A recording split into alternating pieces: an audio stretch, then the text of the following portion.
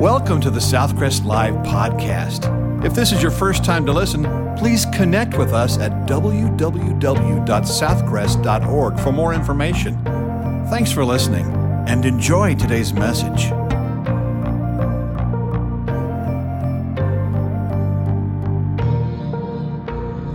If you're reading through the Bible, you're about to begin this week the final section of the Old Testament, the section that we call prophecy. The prophetic books begin with Isaiah, go all the way through Malachi. All of these prophets are broken down into major and minor prophets. Now, that doesn't mean one is more important than the other. It just means that one of them wrote a lot more than the other. And the major prophets are Isaiah, Jeremiah, Ezekiel, Daniel, and Hosea. And then the prophets after that we call the minor prophets, just simply because the books are not very long. Prophets had two jobs. Obviously, they spoke for the Lord, and one of their responsibilities was foretelling, telling the future. Now, that's what we usually think of when you hear the word prophecy, is the future. And there are a lot of prophetic things stated, whether about judgment from God or Jesus Christ coming.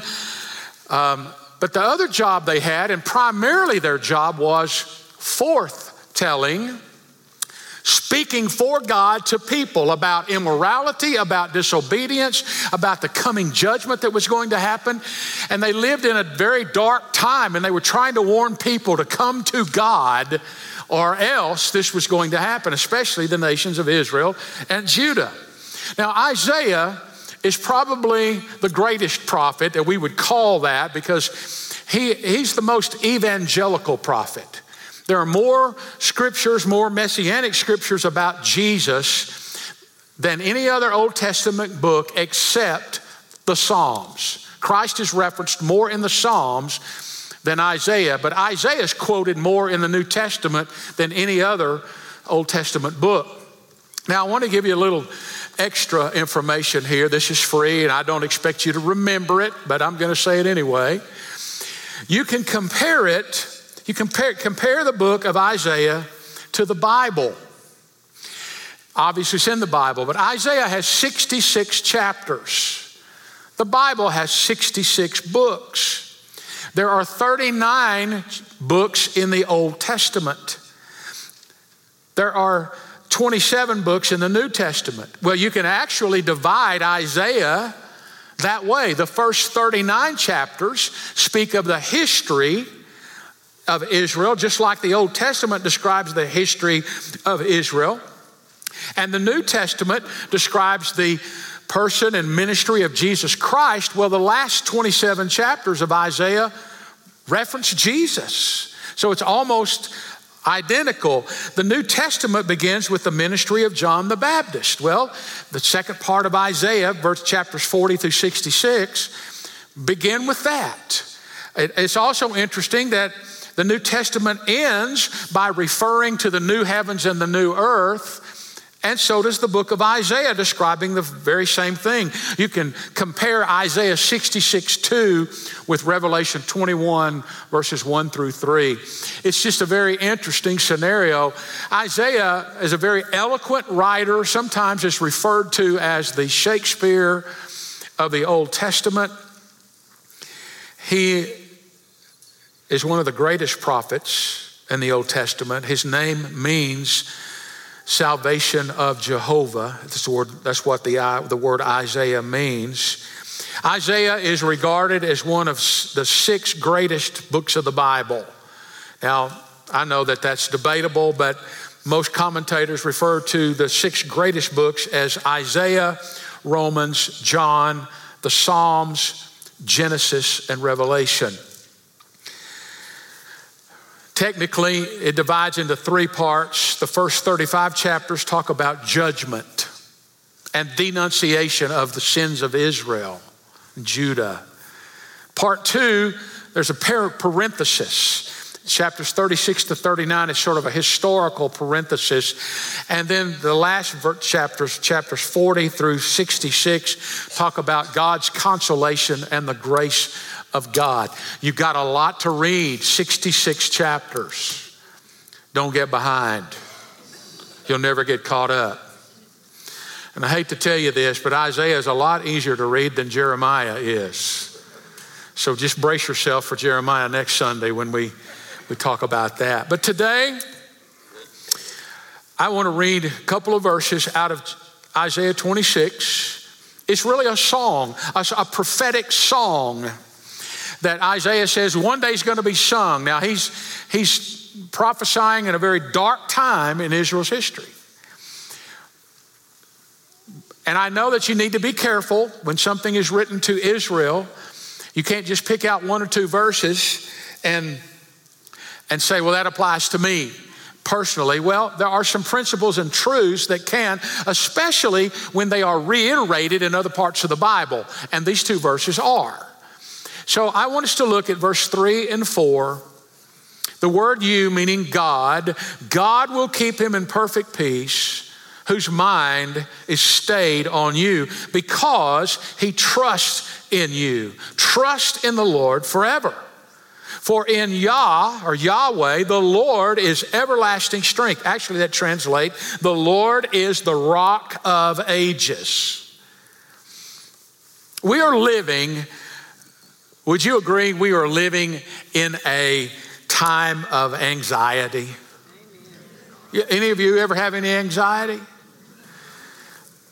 You can probably relate to the personnel manager of a large corporation who was continually plagued over all the employee problems. And one night he was perusing the newspaper and he read an article about how stress and tension can drive some people to take drugs.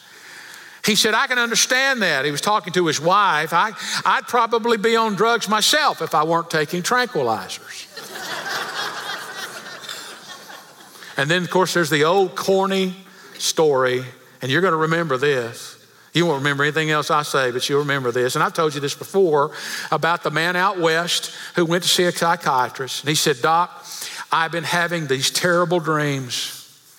One night I dream I'm a wigwam. The next night I dream I'm a teepee. It's awful. The psychiatrist said, you just need to calm down. It's obvious you're just too tense.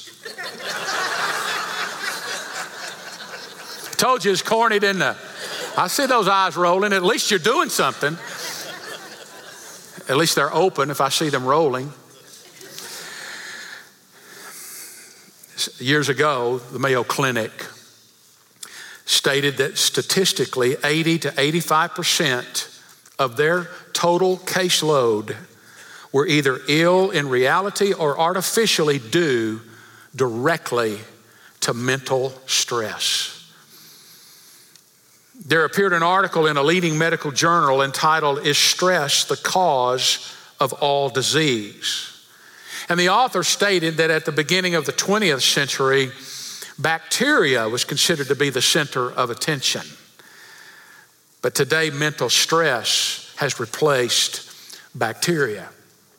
People are stressed. People are anxious.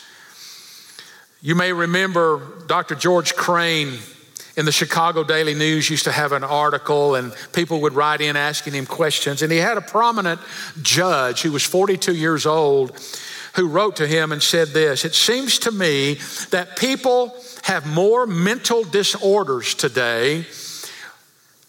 Is it just that I have my attention focused on such things? What would be your advice as the best way to eliminate psychiatric problems? Dr. Crane's answer, and I read it, quote, there would be much less strain on men and women if they teamed up with God as a daily partner. Indeed, in that event, psychiatry would almost pass out of existence. People who try to live independently and ignore God are soon overwhelmed with innumerable fears and worries. They become the typical hypochondriacs, always fretting about gallbladder or ulcer or appendix or impending cancer or insanity. If more people learn to team up with God, the human race would soon be able to throw off the 50% of its ailments that medical educators admit are psychological. Is it possible to have peace in a world full of anxiety? Have you ever used this term? I would like to have a little peace and quiet. It's like it's a destination.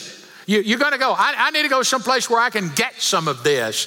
When in reality, it's not a place you go. It's something that begins right here in the heart. Isaiah is a prophet during a difficult time. The only one that might have had even more difficulty will be Jeremiah. But Isaiah is prophesying. He's seen a lot of things happen in his life. As a young man, he saw his nation become an economic and military world power. But along with this prosperity, there was also corruption. People would not follow God. They just went through the rituals of religion. They didn't really focus on God, took their eyes off of it. And now a new power is emerging in Assyria. And the splendor of Isaiah's nation is beginning to fade. And while politicians are arguing, the nation is now downplayed and the people grew anxious. Does that sound like today? You don't think the Bible is still relevant today? And in the darkest period of Israel's history, you still find some promises of God. A promise that we need to remember when we're surrounded by gloom, despair, depression, and agony on me and all of that. We're constantly threatened by the enemies called doubt and fear and worry. And some of you walked in this building today and all torn up on the inside or anxious. Some of you may be watching us online and you're just burdened down today. Well, I've got some good news. You can find peace in the midst of the storm. First of all, I want you to notice the possibility and promise of peace. You will keep him in perfect peace, whose mind is stayed on you because he trusts in you. There's no promise in the Bible that tells us when we follow God, when we commit our lives to Christ, that you'll no longer have any anxiety or your circumstances won't be free from trouble or war or trial or temptations or anguish or tears or bereavement. Folks, I want to tell you, we live in a sin-cursed world and we're going to have tribulation. Jesus even said, in this world you will have tribulation. So the circumstances around us we cannot control, but the scripture does tell us that in the midst of our circumstances, there can still be peace right here. I can't control my circumstances, but I can control where my focus is and who I'm trusting. Now, two things about this peace I want you to notice. First is the quality of this peace. Perfect peace. The New King James translates it perfect peace. It means a condition of disturbance, a freedom from disturbance, a condition of freedom from disturbance within your mind, emotions, and will. It's an inner quietness. It's a deep stillness in the soul. It's a state of order and wholeness and harmony. A peaceful individual lives in the midst of conflict without all the inner turmoil and anxiety all the time. They're not biting their nails all the time. They're not all torn up inside. So if we say this is perfect peace, does that mean there's an imperfect peace? Well, actually there is.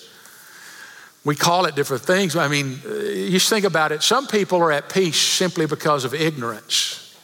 And I'm not being critical. They just say, I don't want to know anything. That way, what I don't know won't hurt me. But that's not a real kind of peace. And then there's that kind of peace that you can call surface peace or stagnant peace, like a pond of water that looks still on the top, but underneath it's got slime and algae growing and all. And these people look like they've got it all together on the surface, but underneath it's turmoil. And then there's the dependent kind of peace where as long as there's somebody in your life that you're dependent on, there's peace in your life, you think, or something in your life. Maybe it's your job or some material things. As long as you have that, you think they're at peace. But what happens when that person dies? Or that thing is taken away or gone away, God offers a peace that is not dependent on circumstances. Our circumstances aren't always good. We wish they were. Did you just love the weather yesterday? I mean, you got to love Lubbock to live here after yesterday. Love the people in it.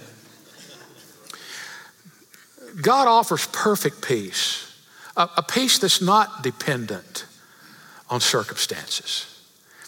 There's also the quantity of peace that's mentioned here. Actually, this is the translation in the Hebrew. You will keep him in shalom, shalom. Peace, peace, double peace. The word perfect really isn't used, but it implies God's peace. One commentator said it means in peace, peace. Spurgeon says God does nothing by halves, but everything by doubles. When a word is repeated in the Bible, it's done for emphasis. It's like an exclamation point. The words perfect peace are double emphasis, the peace that God provides. It means completeness and soundness and welfare and peace and contentment. We see this also in the New Testament. Philippians 4:7, and the peace of God, which passes all understanding, shall keep your hearts and minds in Christ Jesus. Double peace, hearts and minds. It also means peace with God and the peace of God. You cannot have the peace of God until you're at peace with God. And the only way you can be at peace with God is through Jesus Christ, the mediator between God and man, giving your life to him. And when you receive Christ as your Savior, commit your life to him, most people say, I feel such peace. Because you have the peace of God, or your peace with God, and his peace now indwells you. And the word keep means to guard or protect or maintain. It's a military term which means to protect a camp or a castle. The enemy is unable to get in when God's peace protects us. I want you to think about that. Psalm 85:8 says, he promises peace to his people. Psalm 29:11, the Lord gives strength to his people. The Lord blesses his people with peace. Don't y'all want that peace? That's what the world needs. You know, we're all the time making jokes about, well, what the world needs is world peace. But there's not going to be any peace until each individual heart has peace with God and the peace of God. He will keep you in peace. Peace.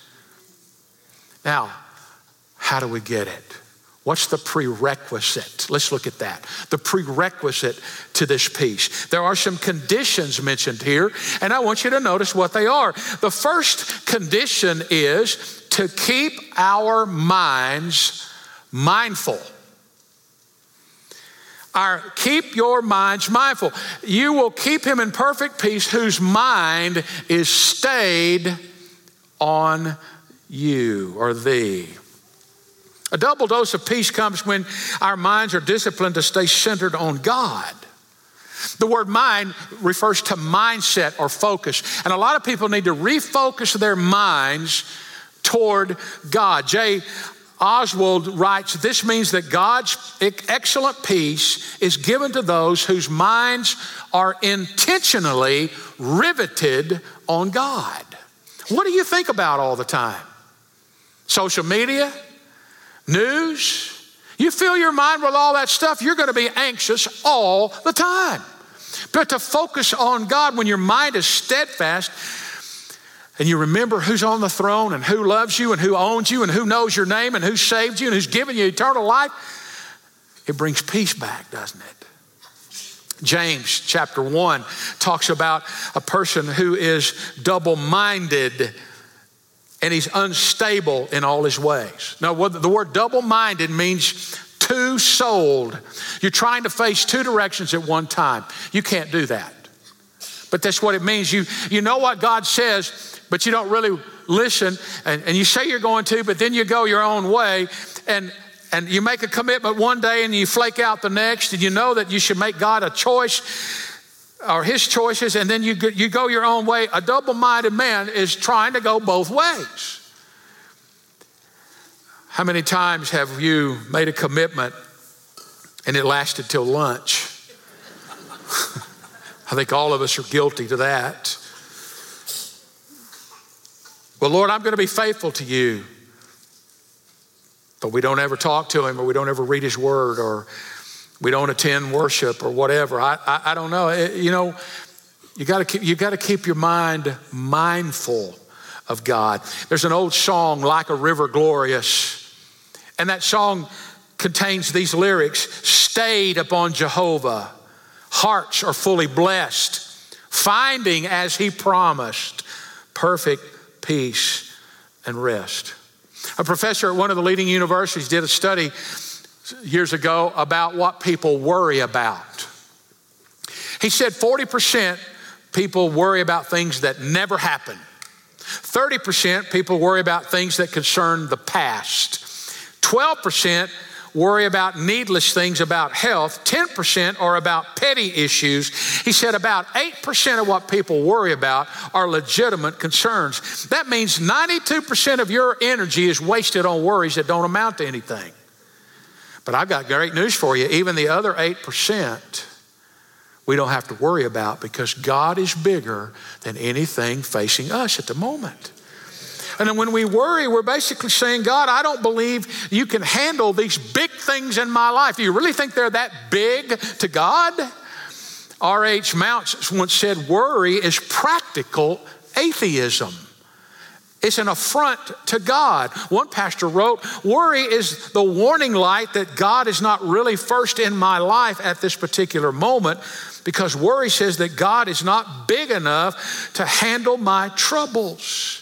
Jesus didn't want us burdened with all of this. In fact, he said in Luke 21:34, he said, be careful, or your hearts will be weighed down with dissipation and drunkenness and anxieties of life.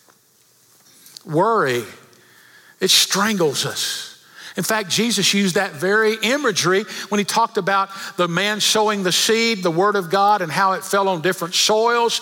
And he said in Matthew chapter 13, verse 22, the one who received the seed that fell among the thorns is the man who hears the word, but the worries of this life and the deceitfulness of wealth choke it, making it unfruitful. Folks, if you don't memorize any scripture other than 1 Peter 5:7, you ought to memorize it. It says, casting all your care or anxiety on him, for he cares for you. Peace is not the absence of trouble. It's the presence of God. In 1871, the Chicago fire struck and ravaged the city, and when it was finally extinguished, 300 people had died and 100,000 people were homeless. There was a man by the name of Horatio Spafford who was trying to help people get back on their feet after the fire. He was an attorney, a lawyer, a Chicago lawyer, and he had invested heavily in the downtown area, and he lost it all. For the next 2 years, he tried to help people get back on their feet. He helped the homeless, and he helped the impoverished, the grief-stricken, those that were ruined by the fire. Also, during that 2 years, he lost his only son who died. But after 2 years of working, trying to help people downtown, he and his family decided to take a vacation. And they were going to go to England and join D.L. Moody and Ira Sankey on one of their evangelistic crusades. Well, at the last minute, Horatio Spafford was delayed because of some business, so he sent his wife and 4 daughters on ahead, and he was going to meet up with them. But on the way, that ship crashed into another ship and sank within 20 minutes off the coast of Newfoundland. his wife, Anna, was able to cling to a piece of floating wreckage. All 4 of his daughters died. Well, he received a horrible telegram from his wife, and there were only 2 words on the telegram, and it said, "Saved alone." Spafford boarded the next ship to be near his grieving wife, and when the ship passed close to the spot where his daughters died, he penned these words: "When peace like a river attendeth my way, when sorrows like sea billows roll, whatever my lot, thou hast taught me to say, it is well with my soul." Amen. Only a person whose mind is stayed on God could even come close to writing words like that.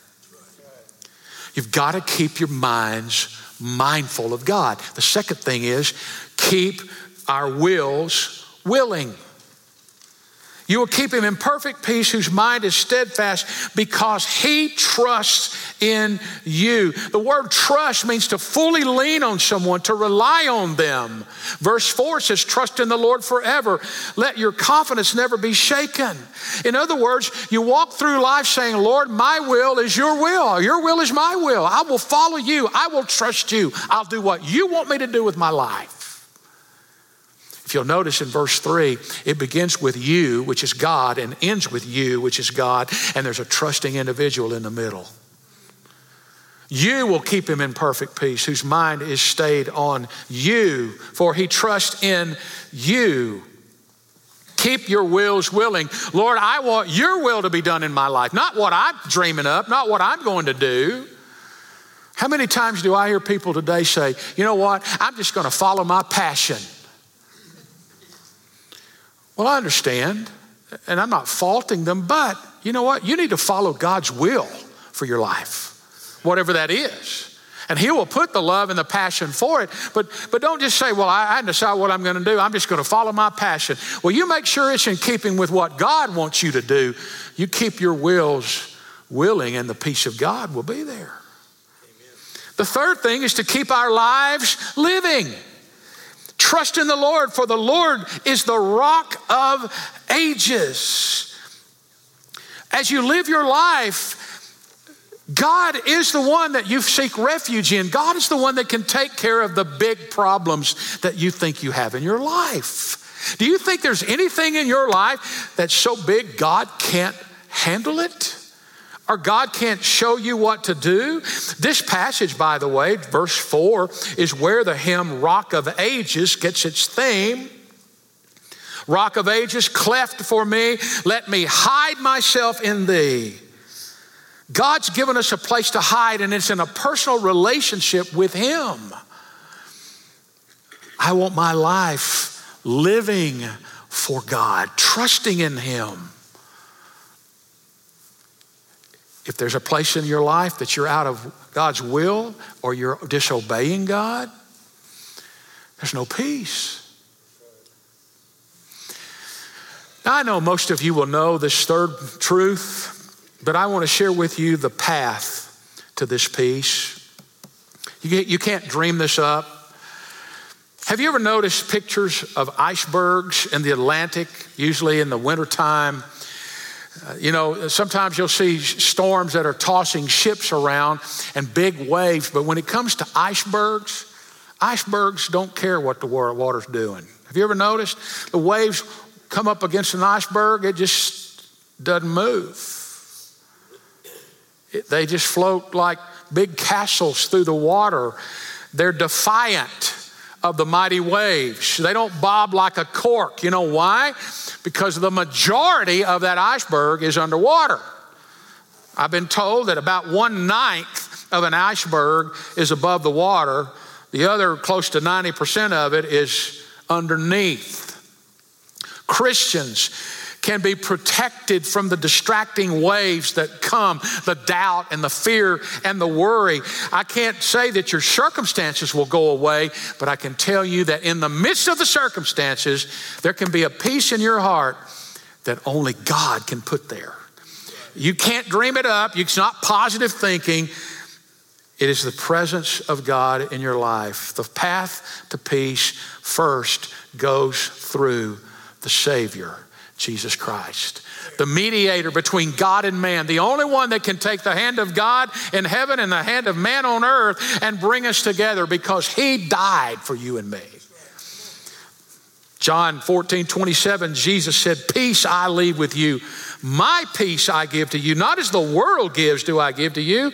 Let not your heart be troubled, neither let it be afraid. And in John 16:33, he said, these things have I spoken to you, that in me you might have peace. In the world you'll have tribulation, but be of good cheer. I've overcome the world. Philippians 4:7 says, and the peace of God, which surpasses all understanding, will guard your hearts and minds through Christ Jesus. It's sad to me how many people today are looking for peace in all the wrong places. You know, some people can't go through life without alcohol, drowning and trying to medicate their anxiety and their worry. Why do people take drugs? And I'm not talking about drugs for your health. I'm talking about drugs that help you escape reality. Why do you think there's so many one-night stands and these relationships that are so shallow? All they do is just shack up together or sleep together for a night or two and then they go. Why do you think people do that?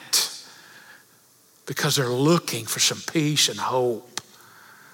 Why do people take their life? Why are suicides on the rise? People are looking for peace.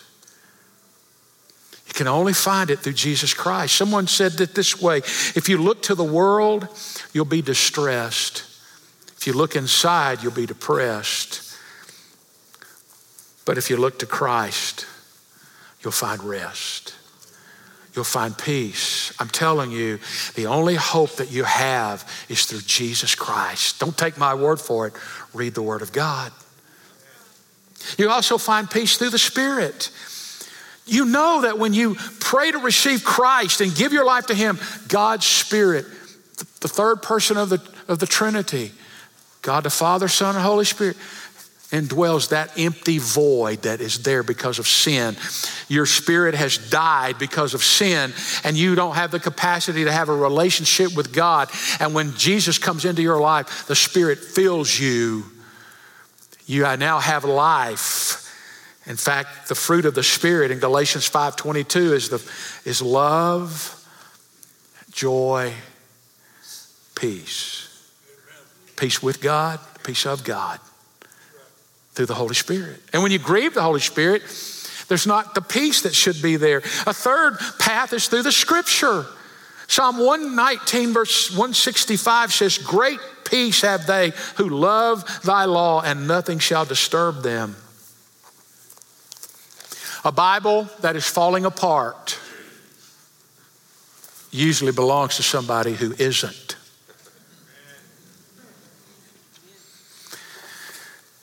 I hope you're not like the lady who came to the door, and the door-to-door salesman from a publishing house asked the lady, do you own a Bible? And she said, oh yes, I certainly do. His next question was, do you read it regularly? And she said, oh yes. In fact, she sent her daughter to get the Bible from the table drawer, and as she showed the Bible to the man, her glasses fell out of it. She said, well, there's my glasses. I've been looking for those things for 3 years. I hope you open your Bible other than just on Sunday morning. If you even brought one, I hope you bring one here. We actually use them here. And I'm going to refer to them here. I'm not going to tell you my opinions. I'm going to tell you what God says. You find peace. You find promises through the Bible. Who says the Lord's coming back? The Lord knows your name. The Lord's washed you clean. You're a child of God. You have assurance. God hasn't forgotten you. The Lord's going to return, and so forth. You read it in the Scripture. Everything we know about God comes from the Scripture. You also find peace through submission. Isaiah 57:21 says, there is no peace, says my God, for the wicked. Romans 8:5-6. For those who live according to the flesh set their minds on the things of the flesh, but those who live according to the Spirit, the things of the Spirit. For to be carnally minded is death, but to be spiritually minded is life and peace. Paul wrote to the Philippians, the things which you learned and received and heard and saw in me, these things do, and the God of peace will be with you. You cannot disobey God continuously and have any peace in your life. None of us are perfect, I know that.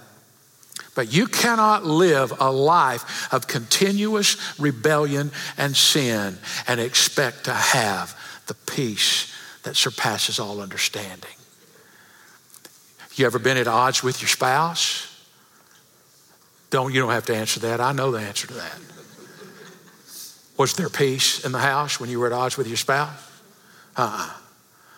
No, there's not any peace with God when you're walking in disobedience to Him.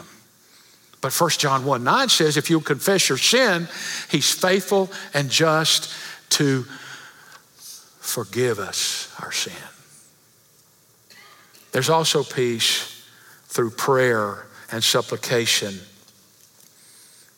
Philippians 4, be anxious for nothing, but in everything, by prayer and supplication with thanksgiving, let your request be made known unto God.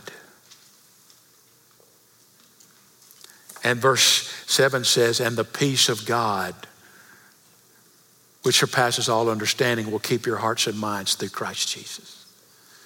Prayer. God wants to hear from you.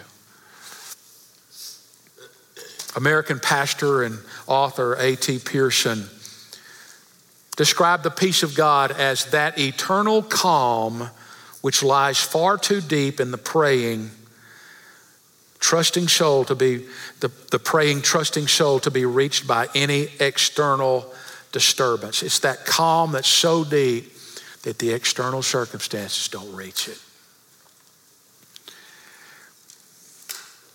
Helen Steiner Rush wrote, whenever I'm troubled and lost in deep despair, I bundle all my troubles up and go to God in prayer. I tell Him I'm heartsick and lost and lonely too, that I'm deeply burdened and I don't know what to do. But I know He stilled the tempest and calmed the angry sea, and I humbly ask if in His love He'll do the same for me. Then I just keep quiet and think on thoughts of peace. And as I abide in stillness, my restless murmurings cease. Isaiah 26:3, you, it's a precious God, you will keep in perfect peace. That's a priceless possession, the peace of God. Only Christians understand that. Whose mind is stayed on you. That's the present focus. I want to keep my mind riveted on God. Because He trusts in you, that's a powerful faith. I'm going to live that way. It begins with you, God, and it ends with you, God. I want to start my day with you, God. I want to end my day with you, God, and you'll even watch over me when I rest. If you don't know Jesus, you can't have this peace. I don't care how much unity and peace the world tries to manufacture. You will never be at peace in your heart until you know Jesus as your Savior. Don't take my word for it. Read the Word of God. He says, I am the only way. I am the way, the truth, and the life. And if you don't know Jesus, you can know Him right now. You don't have to join our church. You don't have to be a Baptist. But you have to trust Jesus as your Savior. Would you bow your heads with me? Lord Jesus, I pray for those today who don't have any peace in their heart because they don't know you. Oh, they've been religious. They've been church members, but they don't know you. And so, Lord, I ask you today to show them how much you love them, how you will forgive them of all their sin, how you would change their life eternally. I pray for the Christians here who are full of anxiety today because of sin in their life. Maybe there's something else, but I pray, Lord, that they will trust you.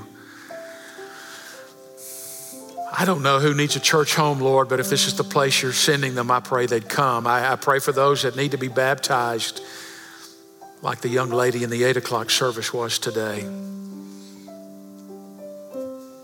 Lord, we need peace in our hearts because our circumstances right now are in turmoil. Our country's in turmoil. Businesses are in turmoil. But I pray that people today can leave with a peace that only you can give in their heart. I pray they'll just take it out of their pocket, leave it right there on the chair, and walk out of here at peace with you today. If you're watching us online and you want to know more about knowing Jesus as your Savior, you can either hit that connect button or you can text the word Living Hope, one word, Living Hope to 474747. You can do that in this room. And if you'll let us have the information, we'll reach out to you and talk with you. Or maybe you want to fill out one of those communication cards and drop it in the box as you leave. Or there'll be some of us here at the front to pray with you after we're dismissed. Lord, I pray today that people would come to you. They would respond to you because we know that only you can calm a troubled heart. Only you can change a sinful heart. We ask that you do that even now. Thank you, Lord, for the peace that we have, knowing that one day, you're coming back and you're going to take us home. Until that time, no matter what our circumstances are, help us to walk through those with your presence in our life, which will continually give us hope and peace. And Lord, we thank you for what you've done for us. In Jesus' name we pray. Amen. Thank you for listening to today's message. If you would like more information, to make a commitment, or to request prayer, please text the word podcast to 555-888. You can also connect with us on our Southcrest app or our website for complete worship services, or to plan to visit us in person. Thanks again for listening.